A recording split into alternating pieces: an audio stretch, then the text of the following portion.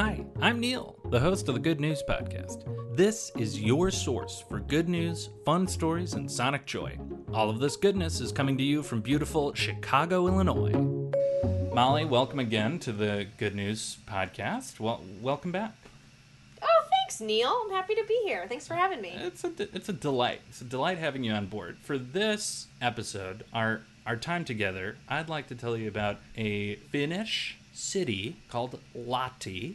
Lahti is the European Union's 2021 Green Capital. Green capital. Green Capital. They are doing their best to lower their carbon footprint, and one of the ways that they are doing that is with a mobile phone app, and this one's called CitiCAP. Let me tell you about it. Can I pitch you? Can I pitch you on CitiCAP? Pitch away. I might take a swing.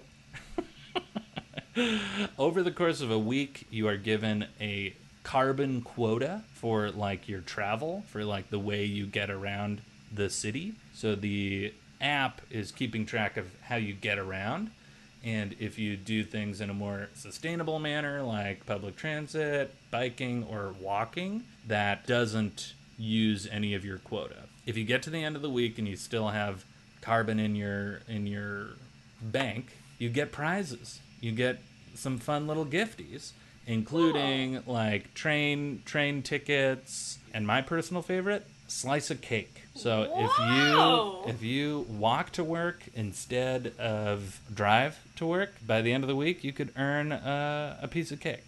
It's a piece of cake. Why not? Why wouldn't you? Ride your bike. It's a piece of cake. That is outstanding. And how long has this app and program been going on?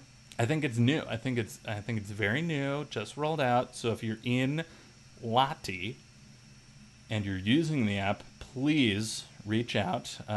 You can reach out to Molly. She's molly@molly.com, and just send the email right there, and she'll get back to you.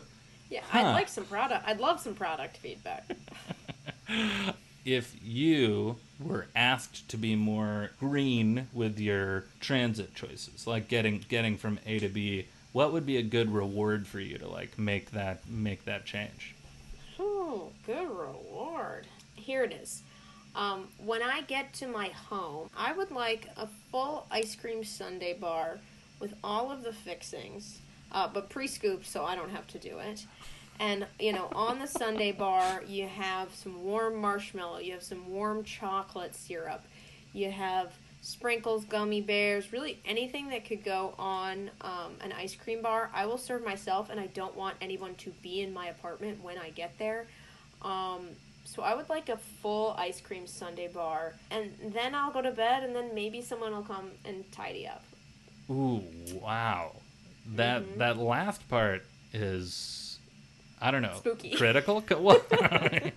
Well, yes, definitely creepy, but kind of like the linchpin. It's like, I just don't want to deal with all the sticky leftovers. Ugh. Yeah, why do you hate scooping ice cream so much? Why does it have to be pre-scooped?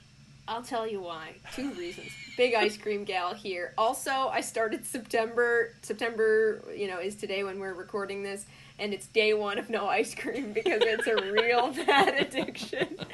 It's a real bad addiction. Okay. Number 1, it's really hard. It's difficult when it's frozen. And number 2, and maybe this is the more important one, but the handle always gets sticky. The handle of the ice cream, whether you're using a scoop or whether you're using a spoon, somehow it gets sticky. Maybe if it goes in too much, the handle gets sticky. It's a whole thing, okay? I want to enjoy the ice cream. I want to walk in. It's like when you're at a restaurant and you go to the bathroom and you come back and your meal's there. That's exactly what I want. I want to walk in and the food is there and then someone takes care of it for me. Enough about me, Neil. What would be a nice little incentive for you to be more green? Sorry, I know we're not talking about you anymore, but I just want to commiserate and say that I will often leave the table to go to the bathroom, like with the hope that in that time my food arrives. Like not even if it's been a long wait, even if it's only been like 2 or 3 minutes. You're like, you know what? Maybe I can speed this along a little bit. Go to the bathroom, it'll appear magically on the table. I think it's something we all think about, but no one has ever brought up.